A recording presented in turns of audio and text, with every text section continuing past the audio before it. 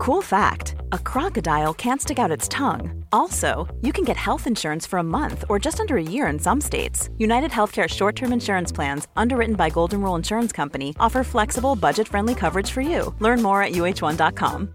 This is Paige, the co-host of Giggly Squad, and I want to tell you about a company that I've been loving, Olive & June. Olive & June gives you everything that you need for a salon-quality manicure in one box. And if you break it down, it really comes out to $2 a manicure, which is absolutely insane. It's also so easy to get salon-worthy nails at home with Olive & June. The difference between how your nails used to look when you did them yourself and now with the Mani system is a complete game changer. The best thing about Olive & June, too, is it's a quick dry. Dries in about 1 minute, lasts for 5 days, and full coverage in up to 1 to 2 coats. Visit oliveandjune.com/perfectmani20 for 20% off your first system. That's oliveandjune.com/perfectmani20 for 20% off your first system. Hey, it's Ryan Reynolds, and I'm here with Keith, co-star of my upcoming film, If, only in theaters May 17th. Do you want to tell people the big news? All right, I'll do it. Sign up now and you'll get unlimited for $15 a month and 6 months of Paramount Plus Essential Plan on us. Mintmobile.com/switch. Upfront payment of $45 equivalent to $15 per month. Unlimited over 40 gigabytes per month. Face lower speeds. Videos at 480p. Active Mint customers by 531.24 get 6 months of Paramount Plus Essential Plan. Auto renews after 6 months. Offer ends May 31st, 2024. Separate Paramount Plus registration required. Terms and conditions apply if rated PG. Coming up on the Holderness Family Podcast, are the tables turning? If you can't sit still, be quiet, and do what you're told, you are going to be a terrible homeless adult. Do you have a degree in 2 words that I suck at? How tall are you? 6'6", 6'9" in heels. At some point, you've had to poop. Yeah. Kim's not on board. Grandpa wasn't a bad guy. He just didn't have a lot to say. So you're putting the school system on blast. I love it. If you say anything to anybody about what I did, I'll kill you. Busted. So yeah. I heard about half of what you said. You were staring into Max's eyes a little bit, too. I was looking at Mac. I know you heard everything, honey. Congratulations. I'm worried you're a hoarder. He's already weaponizing it. The podcast isn't over. I'm just trying to admit what my shortcomings are, and I don't need to be shamed about it. If a kid brings home all A's and a C, what are we going to talk about? The C. I love big discussions. Let's start the show. Hey, I'm Kim Holderness. And I'm Penn Holderness. We're those people who make the corny videos on YouTube and Facebook, and we're so grateful for those of you who have followed those videos and subscribed to our channels. Now we would love it if you would subscribe to our podcast channel. On iTunes, it's a purple button on your phone if that's where you're listening. Wherever else you're listening on all the other providers, we love it if you could subscribe and leave a rating and review. It helps other people find us, and that helps us. Yeah, so this is basically our ongoing New Year's resolution that we made 2 years ago and we haven't stopped, which is every week have a conversation with each other about how to be a little bit better. Yes. And today, I'm telling you, today's guest is against the grain, fascinating, and honestly very surprising, some of the messages that he had.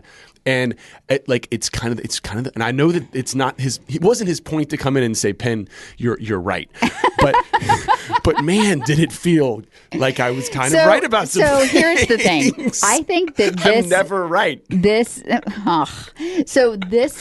interview, I think, will change the dynamics of our family. I will admit. I think so too. I think that it held up a mirror to me because that maybe I'm not always right about everything. So here's the dynamic of our marriage, okay? Dynamic of our marriage is I have 97 self-help books on my nightside table. I'm constantly journaling. I'm constantly being better because I know in my brain and my brand of crazy, that helps me. So I look at my dear husband and I say, you do this. It'll help you too. And he says, I'm fine. I don't want to. And so like there have been like fights we've had about I need him to take a journey of self-discovery. And he's like, nah, I'm good. I'll just sit here. And so our compromise is once a week we do a podcast and I dabble in little, it's kind of like going to the food court of self-help. And getting a Chick-fil-A sandwich and a burrito. But like these are good guests. So like at a high-end, like a food court, like a good one, like a high-end mall or even one of those like hipster things in Austin. Yeah. Like one of those food courts.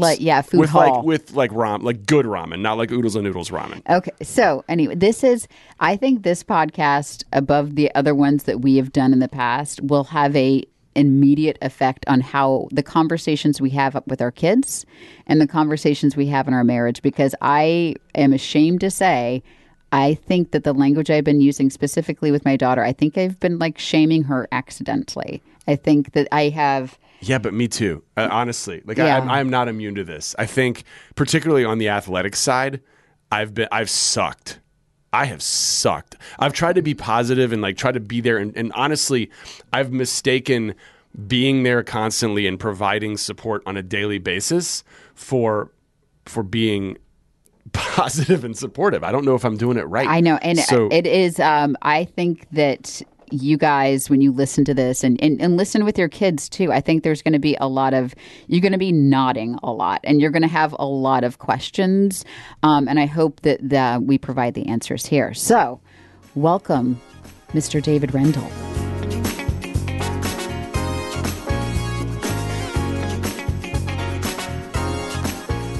Joining us today is David Rendell. It's pronounced David. Rendell. He says what makes us weird makes us wonderful. And what makes us weak is actually making us strong.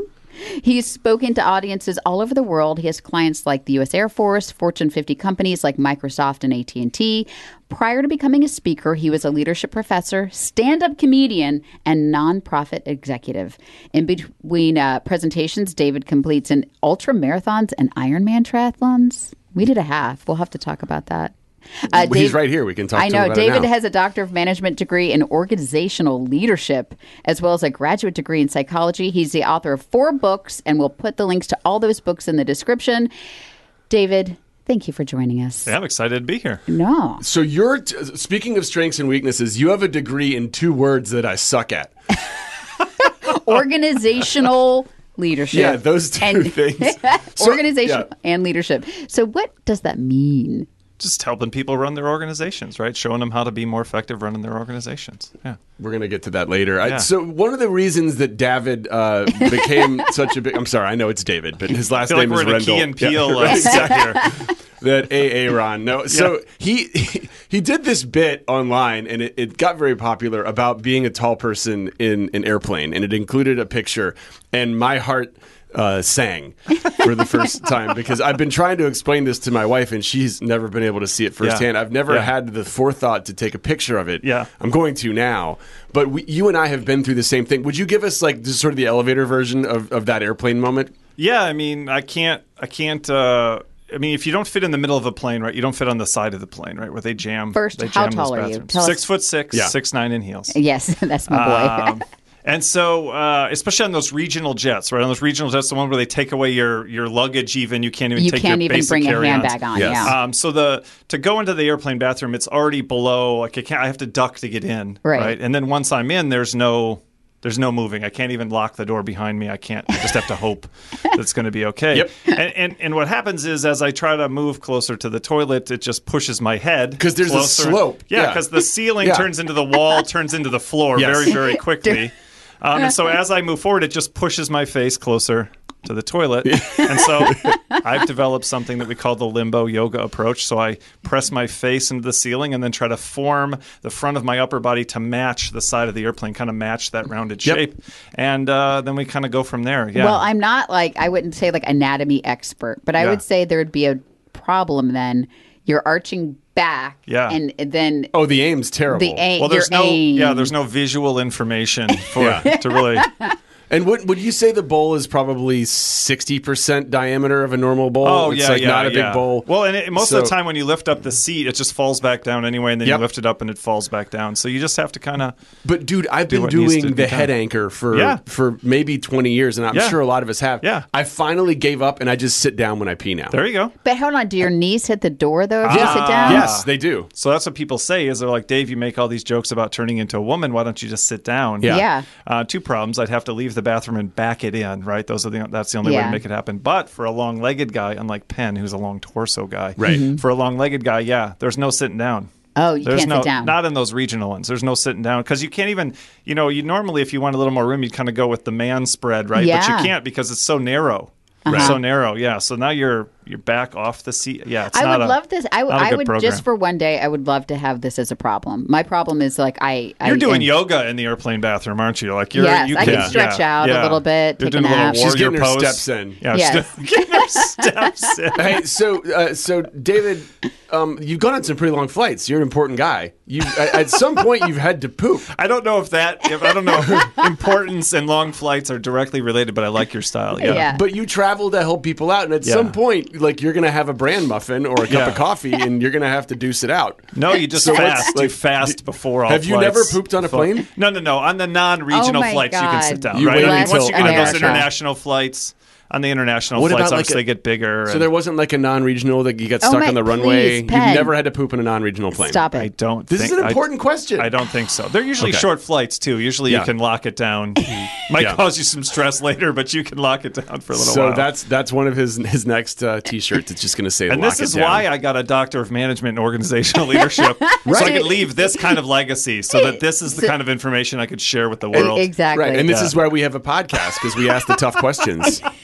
Only 10 more minutes on poop talk. I know, That's it. and then we're good. And for the love. So on this podcast, we Yes. are desperately trying to be better humans. Yes. We're trying to do life better. And it's really just an excuse for free therapy from smart people. Yep, got it. And so, because normally if I just called you out of the blue and said, David, would you drive to Raleigh and come talk to us? You'd be like, who are you? But now we have a microphone, and so we can make you talk to us. I gotcha. So you have this theory, and I believe it to be truth, but what makes us weird makes us wonderful. Right. So talk to us about how you parent that. You tell stories of being kind of like the kid who can't sit still, and then now look at you. Yeah. But how do you parent a kid? Because when it comes down to it, you need your kid to sit still occasionally. Right? Yeah. So how does that work? So let me just set it up a little bit, right? What the idea means. So I was always in trouble because I couldn't sit still, be quiet, do what I was told. And then at some point in my adult life, I realized I was getting paid as a speaker to stand up, talk, run my own business, right? So I realized my weaknesses were also strengths. Started to wonder if other people had weaknesses that were strengths. They did. And so I started talking about that and sharing with people how they could live their lives that way. And even when I would do it that's how it started with managers and organizational leadership, people would come up afterwards and be like, that was great. I'm going to use that at my company with my people, but I got this kid with dyslexia. I got this kid with ADD. I got this kid who's getting bullied. And so that's why I wrote the kids book, to try to help kids sort of understand this. And it definitely applies to parenting. So I have 3 daughters, 17, 15, and 12. Those are weird names, but we really like them. And so it definitely applies. So really it comes down to recognizing that anything that's bothering you about your kid, any of those weaknesses, and we're really clear on what those are, they're driving us crazy, is also a strength. And it's being able to see that upside. That's sort of the first step. So the first step is awareness, being able to see. Because just saying, oh, well, just love them because they're weird, or don't worry about their weaknesses. The first step is you have to see that the weakness is also a strength. So like my youngest daughter, she's difficult. She said when she was 3, I hate you and I wish I had another family, right? She said that to my wife and I. And we were like, hey, we really appreciate you bringing that up.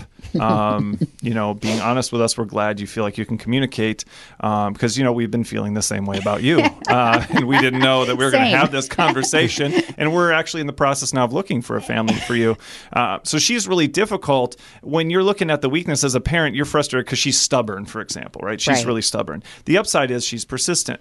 And as an adult, that's really going to pay off for her unless you try to break her of that, which is what a lot of parents think their job is, right? I need her to learn that that's not going to work. But in fact, it does work. We just call it stubbornness when it's happening to us. We call it persistence when she's doing it with someone else, right? When she doesn't let someone else push her around, when she doesn't let other people take advantage of her, when she keeps going to try to get her dreams or accomplish her goals. And so the first part is that reframing to see that every weakness has a strength. There's always an upside, and then look at how that changes the way we interact with our kids. And it's true, because you want, especially as a woman, you want her to stand up for herself. You don't want her to be bullied or taken advantage of. I love that quality in a human, but as a 3-year-old, it sounds terrible. Yeah. And that's what I mean. So we have to be able to break the first part, I think, as a parent, is being able to separate what I personally like or enjoy from what is, in fact, a positive quality, right? And so oftentimes we want the kid to sit down and shut up, but it isn't necessarily wrong what they're doing. It's just something we're not appreciating in that moment, right? Yeah. And so being able to say, I don't like it, but it's not wrong, is one of those sort of parenting skills that I think we need to be able to have. Whereas normally what we say is, that's kind of wrong because I don't like it, right? And so we make things that we don't like wrong, and we say our kid's bad when in fact they're just a person. All right, we're coming right back. We want to give a quick shout out to our friends at Care Of. They support us, so please support them. So this is amazing. Every year, fresh start, people are making health and wellness a top priority. And with the help of Care Of Monthly's subscription vitamin service, whether you're focused on glowing skin or boosting your energy levels, getting more sleep, or generally just like being healthy, you should check out Care Of. They have a fun online quiz, ask you about your diet, health goals, lifestyle choices. It takes about 5 minutes, and it finds out your personal, scientifically backed vitamin and supplement recommendations. So you can't just get a multivitamin? No, people, and that's the thing is that I started taking these supplements. I definitely saw a difference in my energy level, and you get a personalized Care Of subscription box sent right to your door every month, and it's just they're on these little packets, so it's easy to use. And a portion of every sale goes to the Good Plus Foundation, which provides expectant mothers in need with valuable prenatal vitamins. Do you remember the old days when dudes just had a big giant can of multivitamins? They're like, I'm okay, and you eat pizza. But now we know better. Yeah, we definitely know better, so we do better. Okay, so go to takecareof.com, enter promo code Holderness, HOLDERNESS 50, Holderness 50, to get 50% off your first month of personalized Care Of vitamins. So go to takecareof.com, enter promo code Holderness 50 for 50% off your first month of personalized Care Of vitamins. I can vouch for this in the sense that my wife has a lot of energy. She's all the time. Up and ready to go. All the time. At 7 a.m., she's got plans. I like to make my lists. Yes. These are all great pieces of advice. And by the way, listening to your entire and having a chance to listen to your entire kind of keynote address on YouTube, number one, kudos to you, because I don't ever listen to anything for 30 straight minutes. And you found a way, you actually found a way to keep me interested with good examples and keep it going. Yeah. I also am of the belief, I'm kind of I'm the devil's advocate when it comes to self-help. Sure. I want to get better, but I'm always careful because I hear these things and I feel extremely motivated, and I realize that the maintenance part of it is probably the most difficult thing, because you can go to one of these seminars or listen to you and go, yeah! And then a week later, you're kind of back to your own habits. Yeah. So how important is maintenance and all the things that you're talking about? Well, see, when it comes to yourself, I mean, in the book, I actually talk about self-improvement. I think most of self-improvement is the problem. What they tell you is, well, here, Penn, there's something wrong with you. We're going to help you fix it. We're going to get you motivated to fix it. Then you walk away and you're motivated, like you said, for a little while, and you veer off, right? So what I'm actually talking about isn't really self-improvement in that same way, self-development in the same way. It's saying you're already better than you think. Mm-hmm. You're already trying to fix things about yourself that you actually should be maybe turning up the volume on, and that's not hard. For someone who talks too much, telling them talk more and find more situations in which you get paid to talk and rewarded for talking, telling a person who's persistent to become even more persistent and to not listen to those people who tell them to dial it back or to be more flexible or to let it go. That's actually not hard to maintain, because that's what we're trying to do anyway. It's telling people to do those things they sort of can't not do, right? So I'm definitely with you on that, because that same kind of stuff bothers me about self-improvement. So I think when you tell people, be who you are, and that's probably going to work out better than you thought, and here's another way to look at it, I think that's easy to maintain, because that's where the person's already at. All right, so we have kids, and we have one kid who's the same age as your kid, the one who's 2 teen, or 12 or whatever. Yeah. And if we, like every other teenager, she has wonderful, wonderful qualities. She also has things that we really we see deficiencies we want her to work on and get better at. Yeah. If we tell her, hey, you're already doing great, is that going to... You never clean your room. I'm worried you're a hoarder, but you keep doing that. That's where my mom brain... Kim's head's about to explode with this thought of not being able to but govern she's this. Wildly creative. She's hilarious. See, so you already... So I identify that the benefits are she could be a stand-up comedian. Yeah. She is wonderfully empathetic. She's all of these things. But there are some life skill maintenance things that I'm like, you, and I've said these words, I'm like, your college roommate is going to apply for a transfer because you might get cat scratch fever. There might be a cat living here. I don't know. There's wild animals living here. Yeah, there's wild animals. So sanitation is an issue at some point, right? But you already hit on something, right? So there's been studies recently that have proven that creativity and disorder, messiness are actually linked, to the point that they recommend that people set up messy spaces when they want to be more creative. There's a great great book I just read called Messy, The Power of Disorder to Improve Your Life. One of the ones that I included in my first book is called A Perfect Mess, The Hidden Benefits of Disorder. So there's huge advantages to messiness. There's also huge advantages to organization, right? And so one of the things that we're talking about is being able to redefine what good is, right? Being able to redefine what good is. And it's good to be organized, but it's also good to be creative, which comes with messiness, right? Right. And so that's being able to, again, that's the seeing the upside. So instead of saying, I let my daughter have a messy room, you say, I let my daughter be creative. Now you don't sound like someone that they should take your children away, right?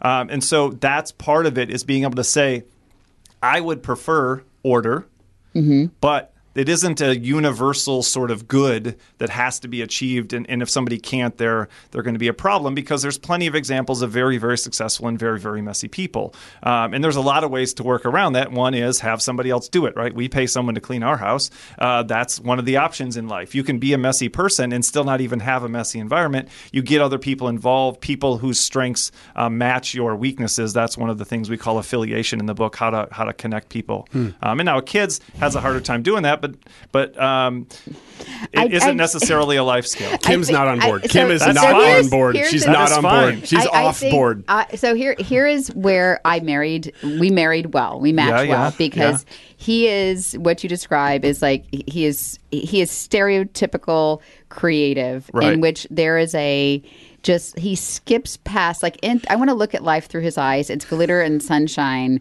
and unicorns and rainbows, whereas I see piles of laundry and dishes undone. I want to not see those, but I see those. So he proves the point, right? He married you because and now his life isn't messy. Exactly. But do you know what the whole point of this podcast is, David? Is for her to get me to listen to people, to get me to be better at things. And what you're saying... I don't know why she brought me on that.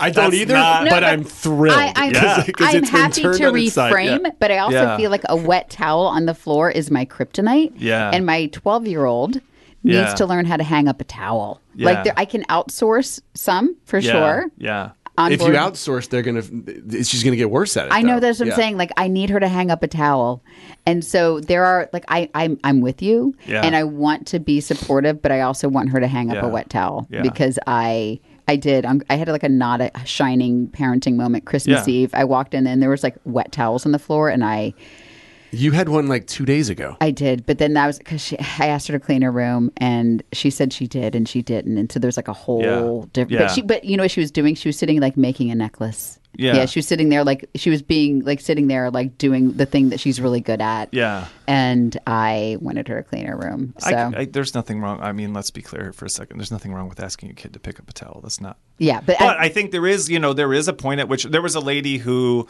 it was in Australia. She saw my presentation. She's like, "Oh my gosh, my daughter is who you're talking about. She's creative. She's messy.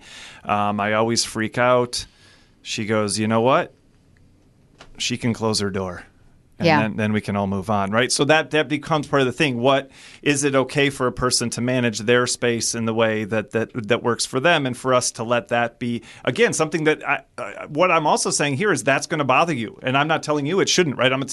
It would be disingenuous to say, accept her being messy and then also completely change your desire for order, right? So that's not what I'm saying. It's going to bother you, right? It's going to be frustrating to you. That's not your way. That's not ideal for you. And that is something. So here, let me give you, let's tie that into parenting. At some point, this goes both ways. And as our kids get older, and I think your kids are definitely old enough for that, you can say to your kid, this isn't necessarily right or perfect, but this is me. And I'm not going to change in certain ways, just like I don't expect you to. And so I need you to do certain things for me because this is the way I am.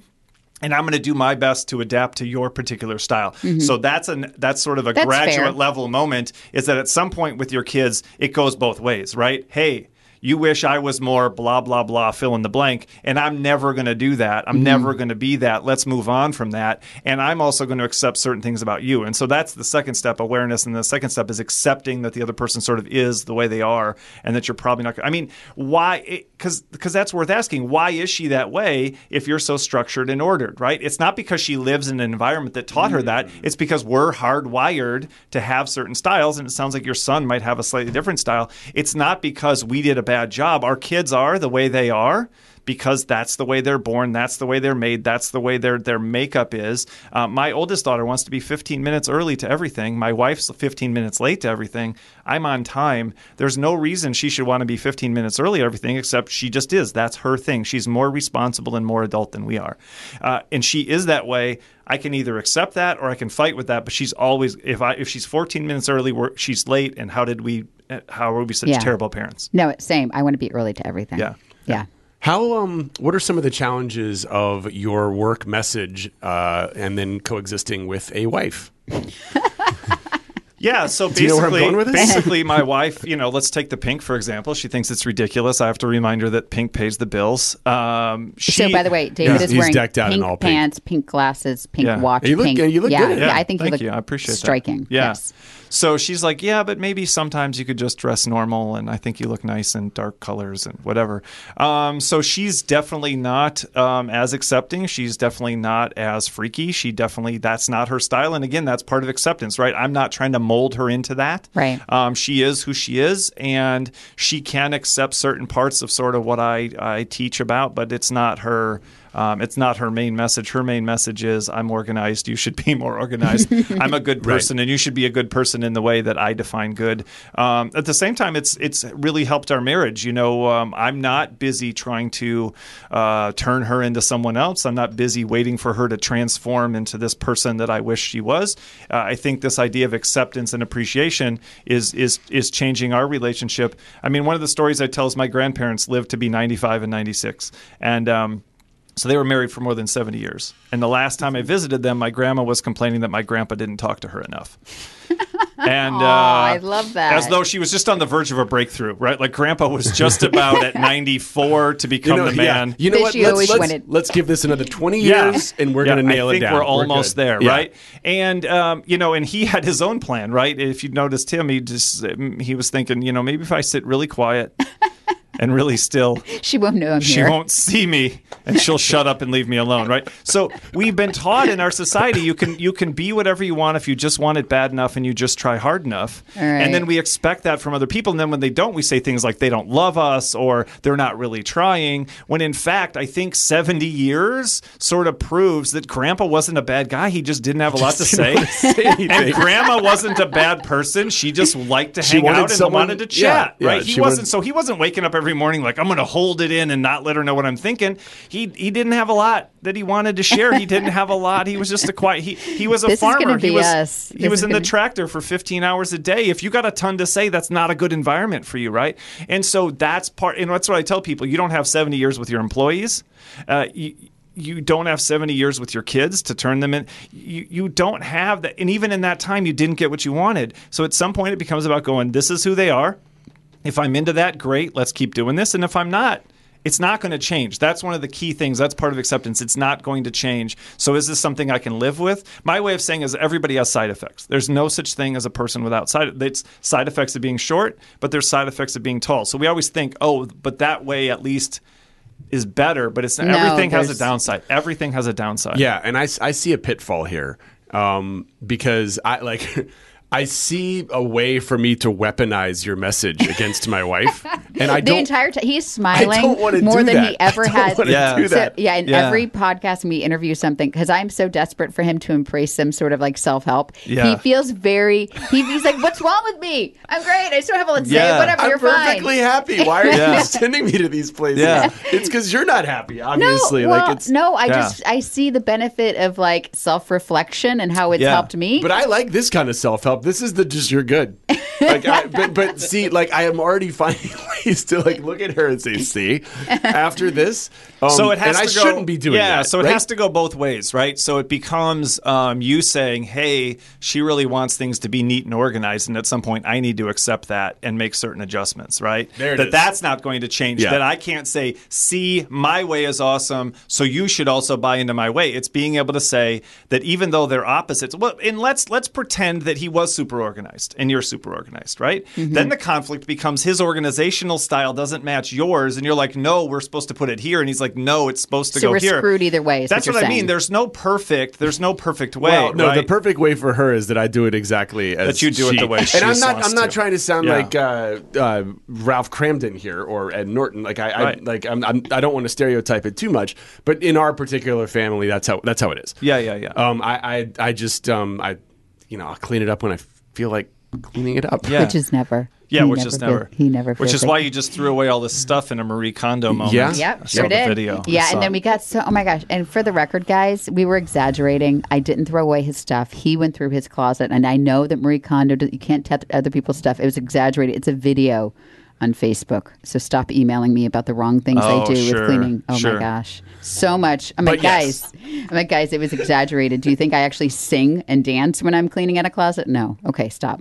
Yeah. Stop. Yeah, so you don't, that's definitely not the goal. And sometimes people do that, like, I'm going to because I have an assessment that shows people what their weaknesses and strengths are, and then it shows them how they're connected, right? Yeah. So that messy people are oftentimes creative. Organized people, the frustration people have is that they're inflexible, right? It has to be your way. And so people want to go home and say, see, there's an upside to the things you've been complaining about with me. The reality is, though, there's also an upside to the things that are bothering you about that person, the reason you feel like you have to have this conversation. So both parties have to be willing to accept the upside of that person's downside and be able to accept those side effects and see that there's a tremendous advantage that brings to their relationship. So still the mindset we're still having is, but there's these things that bother me. What we have to start honing in on is there's an upside. That's actually what attracted me to the person in the first place. I get to decide how I look at this person. Is it a person who's controlling me and trying to make me do things their way? Or is it a person who's creating a relatively decent environment for me to live in? And don't I appreciate that? And wasn't that one of the initial attractions, right? So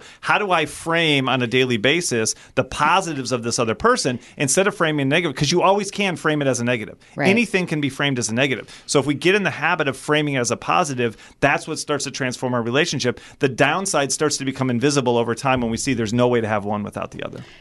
So okay. This is turning into some actual marriage counseling. It always is. I do have a master's degree in that, so I am. Okay, I don't know how much. I know you said you have a flight later, but I'm thinking you're going to need to. I got time. Okay, good. All right. Sit tight. It's just the parking. It's just until 12:41 for parking. So there's obviously downside to your upsides too. I mean, I know that there's an upside to your downsides. Should we start looking for the downsides to our upsides, or do we just leave that alone? I don't think we have to look. I think people are pointing them out to us every day. I don't think that's a problem that most people have. I don't think most people are like, I just don't know. I mean, if people don't, that is the downside, right? They're arrogant, they're conceited, they think they're the best. And you can't point that out to those people anyway. So I think for most of us, at least for most of the people I run into, our parents are pretty clear growing up what's wrong with us. Our teachers are pretty clear with what's wrong with us. Our employers are pretty clear what's wrong with us. Our spouses are pretty clear what's wrong with us. Our family members are pretty clear. Most people don't lack for negative feedback, right? Most people don't lack for, if I just had some insight, if people would just be upfront with me about what they hate about me. So I don't think that's the struggle that we're having. Yes. And most of the self-help world is built on that, right? You procrastinate too much. Here's how to fix it. You don't manage your time well. Here's how to fix that. Hey, you're disorganized. Here's how to fix that. It's tapping into that I'm not, but I should be, and missing out on, and because that is the self-help. This doesn't just stop with acceptance, right? One of the steps in my process is amplification, sort of turning up the volume on who you are. So instead of me trying to be, so let's take Penn's example. Instead of trying to be more organized, I'm going to be more creative. And when I am, that's actually going to make me potentially even more messy because I'm busy chasing around all of these other projects, right? And I do think in a marriage relationship, I mean, I hired the person to clean our house for precisely the reasons that you all are discussing. My wife was working on a master's degree. We had little kids. I was teaching full-time, teaching part-time, and starting a business, and I don't really know how to organize the right way anyway, right? And clean up. And so she's like sweeping underneath the table at like midnight. Yeah, it's bananas. And so the normal response is to go, hey, why don't you just relax, calm down, don't worry about it. And that makes me jump out of my skin. Which is never going to happen. So that's the acceptance part. That's never going to happen, right?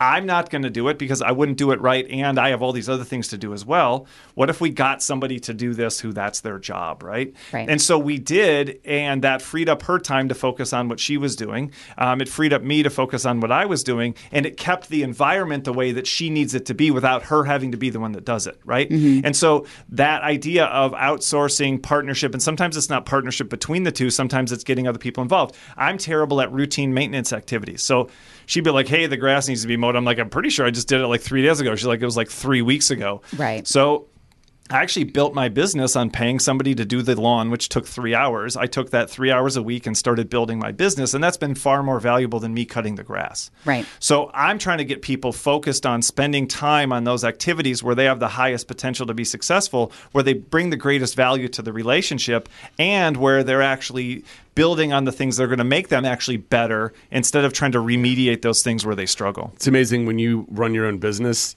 you have to figure that out. What's the hourly? It is like the use of your time becomes. I remember when I was working at the TV station, I figured out one night, like I was pretty good at my job, but if I wanted to do exactly what was expected of me and no more, it required approximately 47 minutes of work. Yeah. That was about what it was over the course of 8 hours, 47 minutes of work. Yeah. And the rest of it, I could be doing whatever I wanted to, looking at my phone, doing crossword puzzles, like whatever it is. But when you run your own business, it's you do have to find like an efficient way to do it. Yeah. And it probably the same thing with the family. Like news anchors around the country right now are listening and being like, shh, don't tell people. Don't tell people. They know. They all know. It was the same thing as a college professor. One of my friends, he was also a college professor, and he said, being a full-time college professor is the best part-time job you'll ever have. Yeah.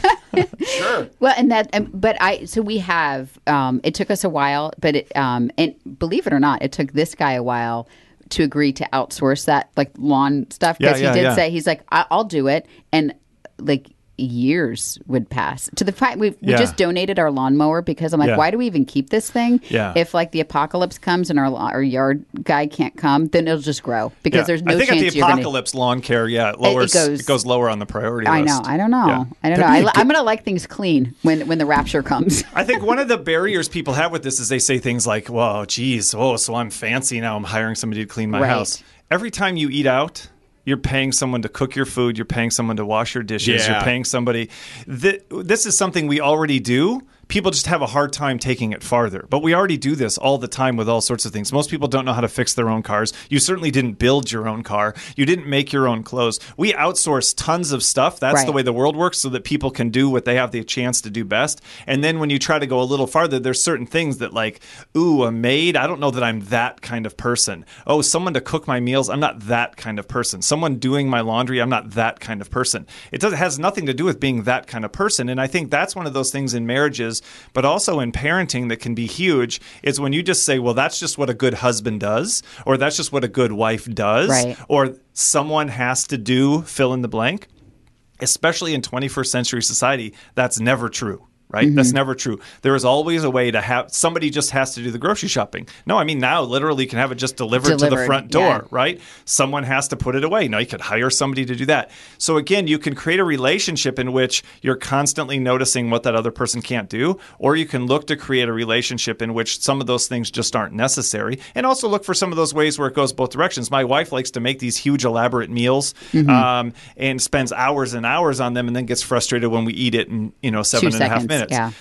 One of the things, and then she's also exhausted and doesn't want to put it away. One of the things that I'm great at is I sort of see the perfect container for all of the leftovers, and I'm really good at sort of a finite structured job at the end of this will be done in 5 minutes, and I can take care of it. It's a huge blessing to her. I don't want to make the meal. She doesn't want to clean up the meal. We team up, and she never complains that I don't make it, and I never complain that she doesn't clean it up. Does that make sense? Right. So being able to find those roles within the relationship where instead of, even with kids, instead of saying, well, everyone has to take out the garbage. Everyone has to do the dishes. You may find that one of your kids is more of a dish person. One of your kids is more of a trash person. One of your kids is more of an outdoor chores person. One of your kids is more of an indoor chores person. And you can start dividing those up based on strengths as well, instead of saying, well, this is just something everybody has to do. That's rarely the case. Even in any situation, you can have a roommate where you divide up duties. I do. I'm not going to abandon our kids' needs to like hang up a towel and take out the garbage. But I do feel after hearing you talk that I perhaps have shamed my daughter a little bit because I have said the words like, kids, you need kids that keep rooms like this. They become adults who keep houses like this, and you're not, your college roommate's gonna, like abandon you. So I feel like I've shamed her a little bit. Like, what's the language I should be using? Can you say disappointed? Because you like that worked. Well, you went for this was still shaming. Let me give you some context. It worked. So I did say on Saturday, I'm like, here's the deal. She was it was her birthday party. I'm using air quote, just her cousins were coming over for a sleepover. I'm like, I'm cleaning everything. I got a birthday cake. I'm doing everything. Here's what I need from you. I expect you to clean your room, wipe off the bathroom counter, all this stuff, make your bed. And I listed out, put your laundry in a hamper, the whole thing. And then she came down a half hour later. I said, did you do that? And she said, yes. And then I walked up and nothing had been touched. No, right. So there was more than just she didn't do, she'd lied to me. And that was the first. Yeah, I was disappointed. That's why I thought that was, but you were saying don't use the word disappointed. Well, you can say you're disappointed. You when need somebody, to come parent our kids lies. for a week and see if you quit your job. Somebody lies. So two things. The subtitle of the book is Discovering Uniqueness by Flaunting Weakness, right? And so flaunt means to parade without shame, right? And so we live in a world that does try to shame us into behaving the way they want us to, right? And so I am hesitant to do that with the kids. I do think you can set limits. I think you can set boundaries. I think you can have consequences, right? Like, hey, you could even have it could be the day before. This party isn't happening unless these 5 things get done. And there's absolutely nothing wrong with that. I'm not telling you what you can and can't tell your kids not to do. I do think when we start to talk about all of these lifetime consequences, again, there's, Albert Einstein was famously messy. I don't have time. There's so many. It isn't a. She won't fail at life because she can't put laundry in a hamper. But we try to frame it that way, right? And that's not fair, right? That's not fair. And we also are trying to shame them into being demoralized about who they are instead of saying, one of the things I love about you is how creative you are. This messy thing drives me crazy because of who I am. Right. And sometimes I need you to do certain things. But it's also looking for a chance to look. You got to pay your brother $15 to come in and clean your room. Or, there's some other thing that has to happen. Or it can be she does certain things, you do certain other things because they're the things you're good at, right? Right. But I think we can set limits with our kids. I absolutely agree with that. I think we can have consequences. We can tell kids if this doesn't happen, this doesn't happen, and those are natural consequences in life. Because asking your kid to clean their room isn't asking them to stop being who they are, right? Yeah. Isn't asking them to stop being who they are. But constantly having that become kind of their identity in the family. My parents called me motor mouth, and they were trying to shame me into being quiet. And the whole message growing up was, if you can't sit still, be quiet, and do what you're told, you are going to be a terrible homeless adult. And the reason that's fascinating is because I kept speaking, became a professional speaker, and bought them a house with the money that I make as a professional speaker. So not only did I not become homeless, I prevented their homelessness using the very thing, right? So I think that's where I'm trying to get people to, is for you to wake up in the morning and be so thrilled about your daughter's creativity that the other stuff starts to matter less. Right. Whereas right now, that's like, in your mind most of the time, that's like one of her main sort of identifiers, right? That's one of her main problems. That's one of her main issues. And that's... I think that becomes detrimental to the relationship over time. It dampens the relationship. In school, sadly, and we go to a wonderful school, so I'm not shaming these teachers or whatever, but they're judged on how well they do in a quiz and a test, not on their beautiful art project that's not graded. It happens every day. It happens every day. There is some built-in sort of shame if you are not excelling at these sitting still, shutting up. Yep. Yeah, there's some built-in shame into the structure. And that's why I speak to teachers and school administrators, because that's what we do. We say, you're never going to be successful when, think about it, oftentimes those artists, think about any of the things you're good at. If you're not good at science, and if you're not good at math, and you're not good at English, people tell you you're going to fail in school, right? And you're going to fail in life. And so if you're great at art, nobody cares. You're great at band, nobody cares. You're great at drama, nobody cares. And yet, who do we pay the most? We pay our artists the most, we pay our musicians the most, and we pay our actors and actresses the most. But when you're succeeding at those in a school environment that values traditional intelligence, it's like, isn't that cute that you're doing well in art class, but you're struggling in AP English? So that's really what's going to hold you back. So again, we do this in all aspects of society, and I'm sort of trying to fight it in all those aspects of society. Yeah. So you're putting the school system on blast. I love it. Yeah. I think honestly, I think I would have gotten even better grades. If they could have put more of a focus on performing arts and stuff like that. Yeah. So your theories and your 50,000 foot, like 30. What's that? How many feet do people look so at things? So he's not a big picture thinker, so he doesn't even know how high you have to go to look down at the big picture. Your big picture from orbiting the whatever. It's from 6'6". Sure, you're looking down. Just from looking down. Very high up. It's ironclad. It's fantastic. I am struggling still to find a script or a solution for how to deal with real problems when it comes to parenting. I'm wondering if you have a story that really challenged your beliefs when it came to parenting and this theory and how you were able to get around it. I mean, it constantly comes up. It constantly comes up all the time. I think let's take a step back though. You said take on real parenting problems, right? So I think part of the problem actually is the way we think about parenting problems. All right, we're back to 50,000 feet again. My kid can't. No, but that's not. That's straight up. Okay. My kid can't clean their room. That's a problem. If you decide that a clean room isn't an issue, just like if you decide a standardized test isn't an issue, then it stops being an issue, right? My kid isn't doing good at English. I have to help them do good at English. If you decide people can be good at some things and not good at other things, and I'm sure my child will be successful, the problem disappears, right? But let's pick one. So my daughter, the same one who's difficult, she's a liar, right? And you talked about dishonesty earlier. And she's a liar, and we all lie, right? If my wife asked me, Dave, did you eat the last brownie? No, I didn't eat the last brownie. You don't have cameras. Yeah, you don't have camera surveillance. You can't prove this. I'm good. I mean, did you fart? It's probably the biggest one in our family. Maybe. I'm just going to throw that out there. I probably did. Just not. So I say no, I lie. But I'm not a liar. And here's how that works. My youngest daughter's a liar in that she will not tell the truth even when it would be beneficial for her to tell the truth, right? So my wife goes up to her, did you eat the last brownie? And she didn't. I ate the last brownie, right? You know what she'd say? Yeah, I ate it. What are you going to do about it, right? Oh, my gosh. That's the level of dishonesty, right? So she is dishonest. What's the upside? We've already talked about it. She's incredibly imaginative, right? And sometimes she tries to sell her imagination as reality, right? What's the upside? The upside is she's incredibly creative. She doesn't ride the skateboard. She puts a boogie board for the beach on the skateboard, kneels on the boogie board, puts gardening gloves on her hands, and uses her hands to propel herself down the street, right? So she can't do anything in the normal way. She's incredibly imaginative. Sometimes she tries to sell her imagination as reality. That's dishonesty. So I have a liar on my hands, but I also have somebody who's incredibly creative. And so I can either spend every day focusing on how she's dishonest, or I can realize there's another side to the story. It doesn't mean I accept the dishonesty. It doesn't mean when she lies to me, I go, that's great. I love those lies. But it does mean that I don't start to define her as a human being by her dishonesty. I see that other side, and it starts to change the way I interact with her. Even going to school. So how does this affect school? My one daughter does 18 hours of gymnastics a week. And at one point, she's like, look, school doesn't work out for me. I got to get up so early after being up so late doing gymnastics. Can I do some kind of homeschool or something? And so we found an online program through a university where she can take high school classes on the computer. She wakes up whenever she wants. She does her work completely on her own. She submits her assignments completely on her own. She works on the weekends. She works in the evenings. She works whenever she has time.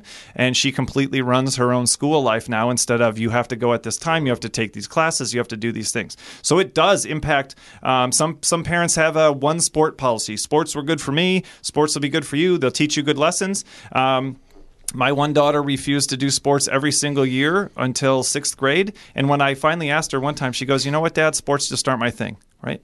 So I decided to focus on what was her thing. Right. And in 6th grade, swimming came around, a new sport they added at the school, and she loved it. It's an individual sport, not a group sport. She's not a group person. She's never going to get hit with a basketball in swim. She isn't incredibly coordinated. In fact, she's uncoordinated. Swimming is the same motion repetitively over and over and over again. It's not loud and sort of wild. In fact, your head's in the water. It's as quiet as it could be. That was the perfect fit for who she is. And so I think that's one of the things that we haven't talked about yet is alignment. I think our goal as parents is to help our kid find the right fit between who they are and where they are, not even in college, beyond college, because maybe college isn't the right fit. For the rest of their life, what's the right fit between who they are and where they are, and show them that that's part of success in life isn't changing who you are, it's matching who you are to where you are and finding those situations just like you all have. You left the environment you were in, which was an okay fit, and then you created your own fit that's perfect for you and allows you to to do most of what you want to do. You look for fit in relationships between who you are and who you're with. And so that's one of, I think, our jobs as a parent, and that's where on a real practical level that influences what I do every single day is, am I trying to change my child to match my definition of good, or am I trying to help my child make the most out of who they are in a world that has millions of potential opportunities for them to find that fit? And also millions of limiting factors. I think that's one of the biggest issues is the society that we live in is you really... you really, if you're successful, like you want your kids to reflect your success. That's just kind of the way our society is. Yeah. Like, boy, I could figure this math problem out. Why the heck can't you figure this math problem out? Right. I went to school at this place. You need to go to a school like this place. I'm good in these ways. Why can't you be good in these ways? And that's not fair. That's what I was saying initially. We have to have a broader definition of what good is. And there's a lot of potential versions of good. A lot of different. There was a guy who was he grew up in India, and he was a doctor in Michigan, and he and his wife both doctors, and they have 2 sons. He saw me speak, and I came back a year later, and he said, "Dave, I really appreciated your speech." He said, "Because my dad told me if I wasn't a doctor, a lawyer, or accountant, I wasn't even part of the family anymore." Oh, geez. That was his definition of good, right? And that's pretty narrow, but we do it with our kids. You got to get good grades so you can get into a good college because that's what good people do. And he said, but now I'm trying to help my kids be whatever they could be and be whatever they want to be and help them succeed based on their terms and based on who they are, not based on who I was, right? And that's a big mind shift change is we have to be open when we have a kid that they might turn out to be good and successful in ways that we didn't even know were possible. Because when it comes down to it, I just want my kids to have options. So this is how like meta I go, which is, we're in 6th grade. We're in 6th grade math, and I want you to do well in 6th grade math because if you do well in 6th grade math, then you'll do well in high school math, and then you do well in college, and then when you do well in college, you're going to get a great job, and then you're going to be happy because. And this is like, then that's. I just want her to have options and to be. Yeah. And so I get real serious about 6th grade math. When it comes down to it, I can't even do the math she's doing. Yeah, and it doesn't go on your transcript. And I legit don't understand it. Max has a Max. Hi, by the way, hi Max. Hi, Max. Say hi to Max. Hey, everybody. Max. Max is a good listener. That's one of his skills. Good. Yeah. Listener. That's funny because most people tell me that I'm such a chatterbox. This is the quietest you'll ever hear me. As a parent with a daughter that also has the proclivity to lying, how do you call out your little liar every now and then, and just when it's so apparently obvious? Oh, yeah. Well, we do call it out. It's just balancing it out with also doing the other thing. We've actually just had the discussion where they're straight up. You're incredibly imaginative. You're incredibly creative. That's fantastic. Sometimes that crosses a line, but we know this isn't just dishonesty, right? We know there's another side to it, and just that conversation, she knows that. But we do. We've had the boy who cried wolf discussion and all those kinds of things, and it is a frustration in our relationship. I think it just changes things though when it doesn't have to be a deal breaker and it's not just a constant source of discussion. At some point it becomes I've got a kid who has a little more of a fluid definition of what the truth is, and they're probably going to be into politics or something like that. I was going to say, it sounds like we have a presidential candidate. Yeah. So I saw that coming. The best, I proved my littlest one wrong in a lie that was so great, and she even looked at me and her eyes got wide because I was so able to prove it. I walked by, she was taking a bath, and I said, "Charlotte, did you shampoo your hair yet?" She goes, "Yeah." I said, "Oh, really?" She goes, "Yeah." I said, "How come there's no soap in the water?" And she went, "Huh?" I'm like, "That is the cleanest looking bathwater I've ever seen in my life." And just then she realized, she's like, "Okay." And I even said, "I go, busted." She's like, "Dad!" And she freaked out on me at that point. What you should have said was, "You're so creative.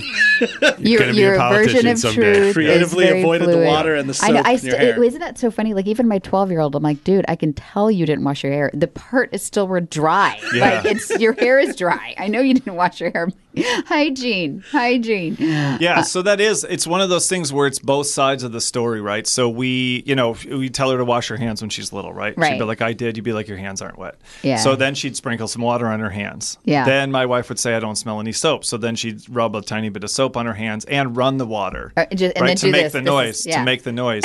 And not actually I've lived this. Yeah. Like you turned on the sink. Just put your hands underneath it. But Just that's another one, right? That's incredibly persistent. That's a person who's incredibly sort of focused on sort of doing things their way. She is going to be president. Resistant to external pressure, right? And again, when it's somebody else's pressure, you're really hoping she's resistant to that pressure. But you want them to, and that's the thing. This is part of what I try to teach people. You don't get to have it both ways. You don't get to have an incredibly compliant kid who's incredibly compliant at school, who then in real life becomes a person who just always stands up for themselves. That becomes a lesson, and that becomes a process that the person follows for the rest of their life. And that we wish we could have it both ways. And that's part of what I was saying earlier with side effects and what I'm trying to teach people. I want a kid who does whatever I say all the time, who's also incredibly assertive and stands up for what they want and doesn't give into pressure with others. Yeah, when she goes to senior prom, I want the kid that's not going to give into pressure. Right. Yeah. Right. And so she did that. She did that the other day. So again, it's just partially trying to see both sides. So a kid was being bullied in her class, and the kid actually told her friend, if you say anything to anybody about what I did, I'll kill you, right? Now, he's probably not going to, but that's a pretty serious threat. And that girl was pretty intimidated, right? Absolutely. And my daughter said, that is ridiculous. We're going to the teacher. He's not going to kill you. And if he does, I will kill him. Let's go. She was able to give this girl some courage to go step in because she's not going to be pushed around, right? So that, but you don't get that from someone who's been taught, give in. Don't let everyone else win. Let everybody else win. Other people are right and you're wrong, right? Yeah. And so it's one of those things where there's what we'd like to think is there's some good ways to be and there's some bad ways to be. And the reality is every way has a little bit of both. And that's hard to deal with, especially when it has some of those consequences, like someone's dishonest. And it's a difficult thing. I'm not saying that I love that about my daughter. Here's what's interesting. My oldest daughter is the exact opposite. She does everything right. She wants to be early. She obsesses about her grades. She doesn't need me to push her. In fact, I would actually tell her to dial it back, but I don't because I know she won't. And so I encourage her to be intense and to be responsible and all those things. And I actually, because of my perspective, you asked how far this goes. Because of my perspective, I'm actually a little nervous about her that she's going to run into a point in life where simply just doing what you're supposed to do, doing it right, doing what you're told isn't going to work out for her anymore. And I'm pretty sure my youngest daughter is going to be a billionaire. I just don't know how. It's going to be for good or evil. It may involve a Ponzi scheme, right? But she's going to crush it, right? And so that's how far. So you ask, if I believe this, I don't feel like I can teach this. It's part of the reason I dress the way I do. I don't think I can teach this if I'm not living this. So I live it in my business, live it in my marriage, I live it with my kids. And that's one of the reasons I'm so confident in it. I know this works because I do it every day, and I don't ask anybody else to do something that I wouldn't be willing to do in my own life. And that's how far it's gone to where I'm nervous about the downside of my daughter's obvious upsides. If I listed all her stats, people would be like, oh, I wish I had a kid like that. And then I could go for a long time on what the downsides of that might be, and they're real. They're real. So my biggest downside, and this is a probably good wrapping up point because you just ended with a really awesome little kind of soliloquy there, is my biggest downside is that I zone out during things. So I heard about half of what you said. That's why we recorded it. That's why we recorded it. I heard everything. Kim, I'm gonna listen to it again. I'm gonna make sure I catch everything. But a lot of the times, I was either thinking about what my next question was gonna be, or what might be a funny. You were staring joke. into Max's eyes a little bit too. I was looking at Max. I was thinking deep. about the rest of my day, about whether or not I had too much coffee. So I do like to read. I heard everything. And you guys invited me, right? I didn't say. We did. I didn't say I'm going to invited you. And I know you heard everything, honey. Congratulations. I'm just trying to admit what my shortcomings are, and I don't need to be shamed about it. Yeah. So he's already weaponizing it. The podcast isn't over. No, I just podcast isn't over David, yet. this is going to be a disaster. I like to end with kind of a recap, like a quick kind of bullet I'd be points interested in what your recap is going to be. All right, you ready? Penn's notes? Here we go. Cliff's notes? It's like when you had a bad connection on the Let me phone. get It's a every quick, other word. Yeah. Here we go. Penn's notes on this. Oh, I like that. Yeah. You're not your parents, and this is proven by the fact that David's daughter is a competitive gymnast, and I'm imagining from your bathroom story that you were a terrible gymnast. Never did a cartwheel. Right. Yeah. So that's one. Yeah. The fact that every upside has a downside. I'm sorry, every downside has an upside and vice versa. You're still pushing your perspective on that. Yes. Yeah. So I like that. well, you just that was ended. an accident. That was an I know. accident that he Thanks, said it that David. way. You did just end with the fact that you have some neurosis about this, which is interesting. Yeah. I think the most interesting thing that I took from this was when dealing with not only parenting but also being with a couple, you've got to find the best way to communicate these things. Yeah. And a lot of times there are words that we use all the time that are words that you're supposed to avoid. Yeah. I think like we said disappointed and just anything that like leads to shaming. Right. That's super challenging. And you even admitted when you have to discipline someone and make sure that they're safe and aren't completely losing confidence and falling off of the face of the earth. Right. How am I doing? You're doing great, honey. Okay. So I did hear some of this stuff. Yeah, ADD. I'm searching for the upside right now. I'm kidding. You're doing great, baby. Well, I love why you. don't you throw some points in that you remember?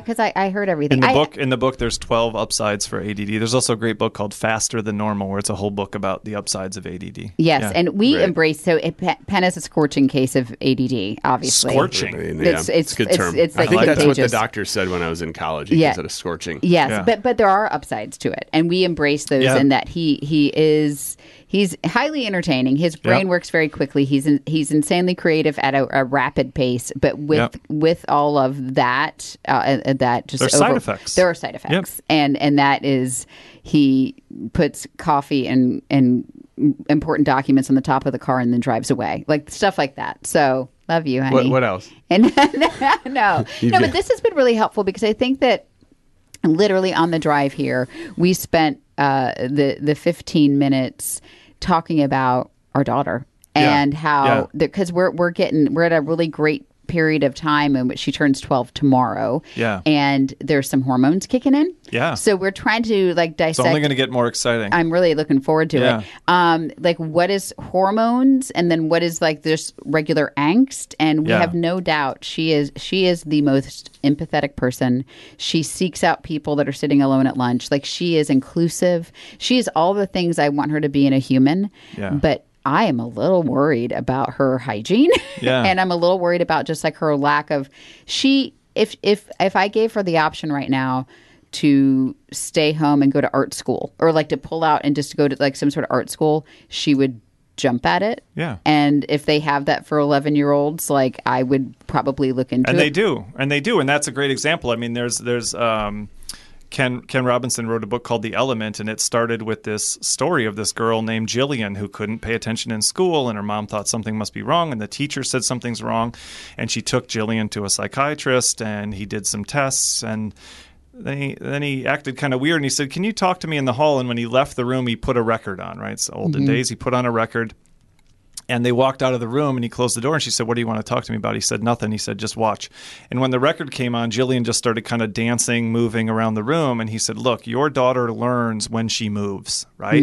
And he said, "Your daughter is never going to succeed in a regular school. You need to put her in a performing arts school, in a dance school." And then he did, and she was the person who choreographed like Phantom of the Opera and all of these other things. Wow. She went on to become phenomenally successful because instead of saying, "This is what this environment requires, and so you need to be that person," they said, how can we find an environment that capitalizes on who you are? And so part of what I'm talking about is this idea of negativity bias. We see what's wrong and we miss what's right, even though they're both right there, right? So I think part of what I would say my challenge to parents would be is, are you spending enough time and mental energy on the upside? If a kid brings home all A's and a C, what are we going to talk about? The C.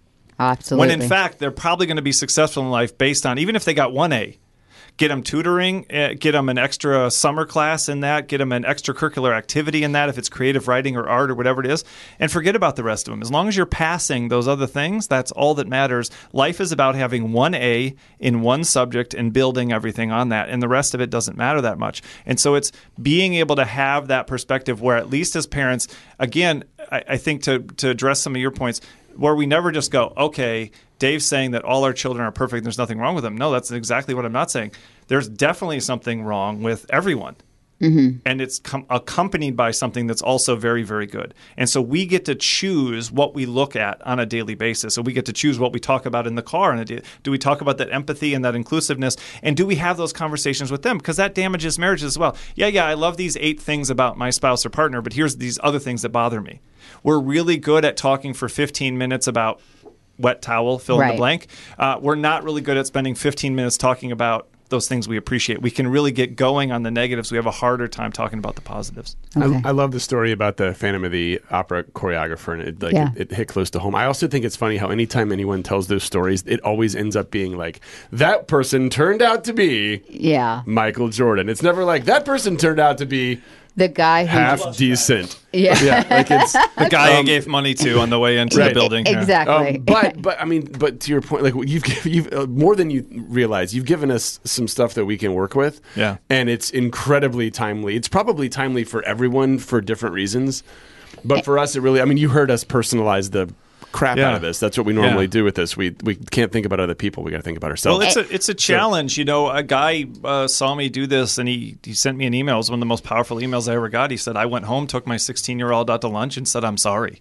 Yeah. Right. I've had some people in tears after my speech and say, I wish I would have heard this when my kid was still younger.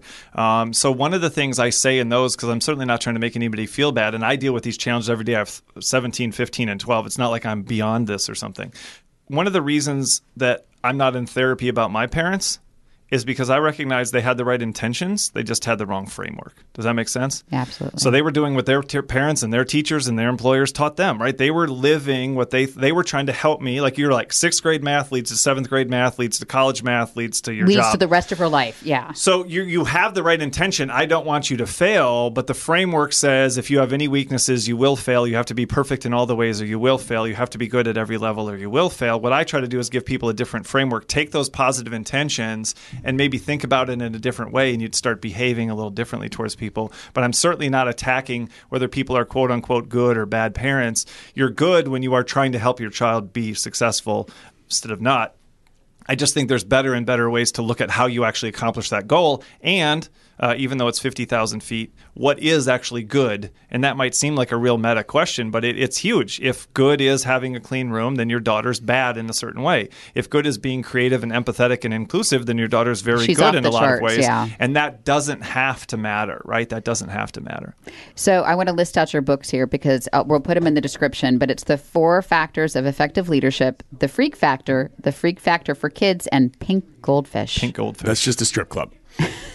Right? No, I'm kidding. Sorry. That may I may need to look into some franchising there. That might be an opportunity. What is Pink? Is Pink Goldfish about how to be a better pet owner? Or so is Pink Goldfish takes this concept of weaknesses can also be strengths, and it applies it to marketing and strategy. So how can you build on the flaws of your business instead of trying to fix them? How can you tap into those things that seem like weaknesses? It's a great example here in Raleigh. You've seen the billboard for Republic Wireless. It says they call us boring, like that's an insult.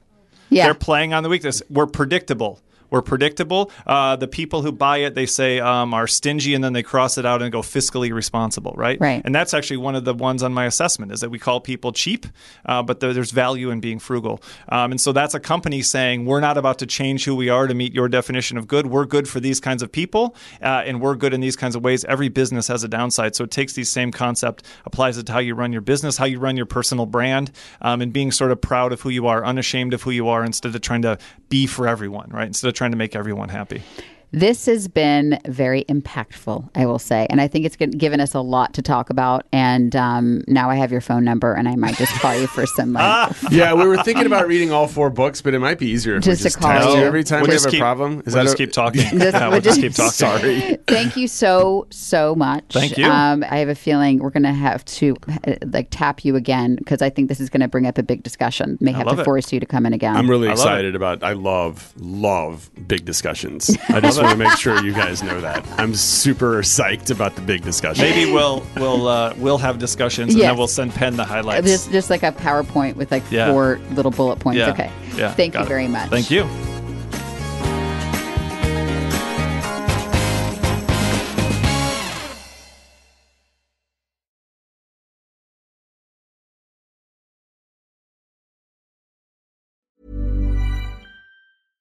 Imagine the softest sheets you've ever felt. Now imagine them getting even softer over time. That's what you'll feel with Boll & Branch's organic cotton sheets. In a recent customer survey, 96% replied that Boll & Branch sheets get softer with every wash. Start getting your best night's sleep in these sheets that get softer and softer for years to come. Try their sheets with a 30-night guarantee. Plus, get 15% off your first order at bollandbranch.com. Code BUTTERY. Exclusions apply. See site for details.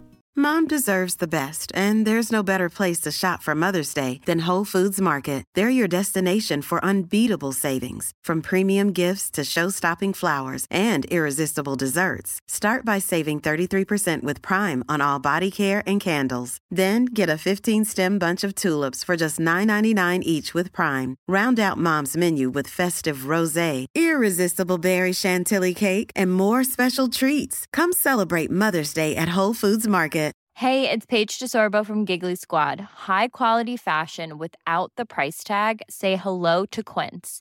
I'm snagging high-end essentials like cozy cashmere sweaters, sleek leather jackets, fine jewelry, and so much more. With Quince being 50 to 80% less than similar brands. And they partner with factories that prioritize safe, ethical, and responsible manufacturing. I love that. Luxury quality within reach. Go to quince.com/style to get free shipping and 365-day returns on your next order. Quince.com/style. Hi, I'm Daniel, founder of Pretty Litter. Did you know cats tend to hide symptoms of sickness and pain? I learned this the hard way after losing my cat, Gingy. So I created Pretty Litter, a health monitoring litter that helps detect early signs of illness by changing colors, saving you money and potentially your cat's life. Pretty Litter is veterinarian developed, and it's the easiest way to keep tabs on your fur baby's health right at home. Go to prettylitter.com and use code ACAST for 20% off your first order and a free cat toy. Terms and conditions apply. See site for details.